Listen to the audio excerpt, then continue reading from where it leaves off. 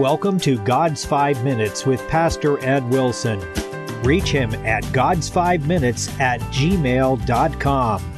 Now, here's Ed Wilson with God's 5 Minutes. Hello, friends. Among the many exploits that make up the stuff of Paul's life is this from Acts 14. And there came thither certain Jews from Antioch and Iconium, who persuaded the people, and having stoned Paul, drew him out of the city, supposing he had been dead.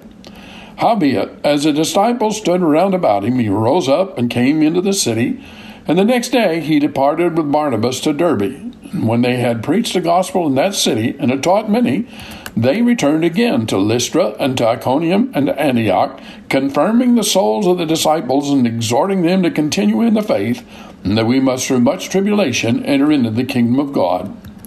Who are the they who stoned Paul? Well, grammatically, the Jews, and probably it was so. They hated him so much that they themselves began the stoning, but no doubt the mob lent willing hands. Wonder if Paul remembered Stephen as the stones came whizzing on him. It is an added touch of brutality that they dragged the supposed corpse out of the city with no gentle hands, you may be sure. The crowd, having wreaked their vengeance, melted away, but a handful of brave disciples remained, standing round the bruised, unconscious form, ready to lay it tenderly in some hastily dug grave. Luke, who wrote the book of Acts, shows no disposition to easy belief in miracles. He does not know that Paul was dead. His medical skill familiarized him with protracted states of unconsciousness, so all he vouches for is that Paul lay as if dead on some rubbish heap without the camp, and that with courage and persistence, which were supernatural, whether his reviving was so or not, the man thus sorely battered went back to the city, and next day went on with his work as if stoning was just a trifle not to be paid any particular notice. And so the disciples turned at Derbe, nothing daunted in carrying out the ministry committed into their hands by the Lord Jesus himself. And not content with this effort, nor disheartened by the murderous resistance they had met with from opponents at Iconium and Antioch, back they resolutely go to the very same places.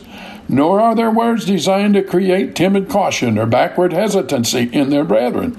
No, with the bruises and abrasions, freshly healed and marked with many a new scar, Paul himself held up these rugged emblems as merely the highway dust sifting onto the garments of the pilgrim bound for heaven. He used his anointing and unction to confirm the faith of the brethren that these are the waymarks on the road, thus encouraging them to be prepared to accept earthly loss in order for heavenly gain. And so in this context we read his words, we must go through much tribulation to enter into the kingdom of heaven. And considering his firm resolve, buoyed with the exuberance infused into it by the animating Spirit of God, one is reminded of Jesus' words when he taught that the kingdom of heaven suffereth violence, and the violent take it by force. From the very first efforts at expanding the gospel to all the world, as our Lord commanded, the work has been fraught with perils and spattered with the blood of those whose hands have carried it. And so it is today. But what potent exhortations Paul's must have been, stirring appeals to noble ideals in support of the higher angels of our nature, have always a ringing call, and we may be sure the messages Paul and his entourage preached in these cities were permeated with all these things.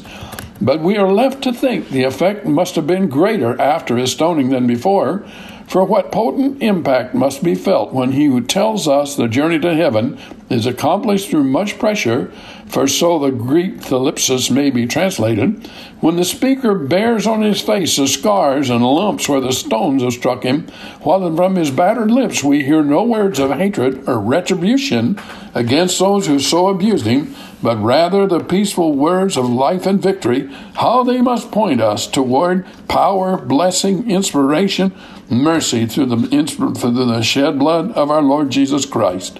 And by the way, have you talked to him today? You have been listening to God's 5 Minutes with Pastor Ed Wilson. Reach him by email at godsfiveminutes@gmail.com. Tune in next time to hear more encouraging thoughts from God's Word on God's 5 Minutes with Pastor Ed Wilson.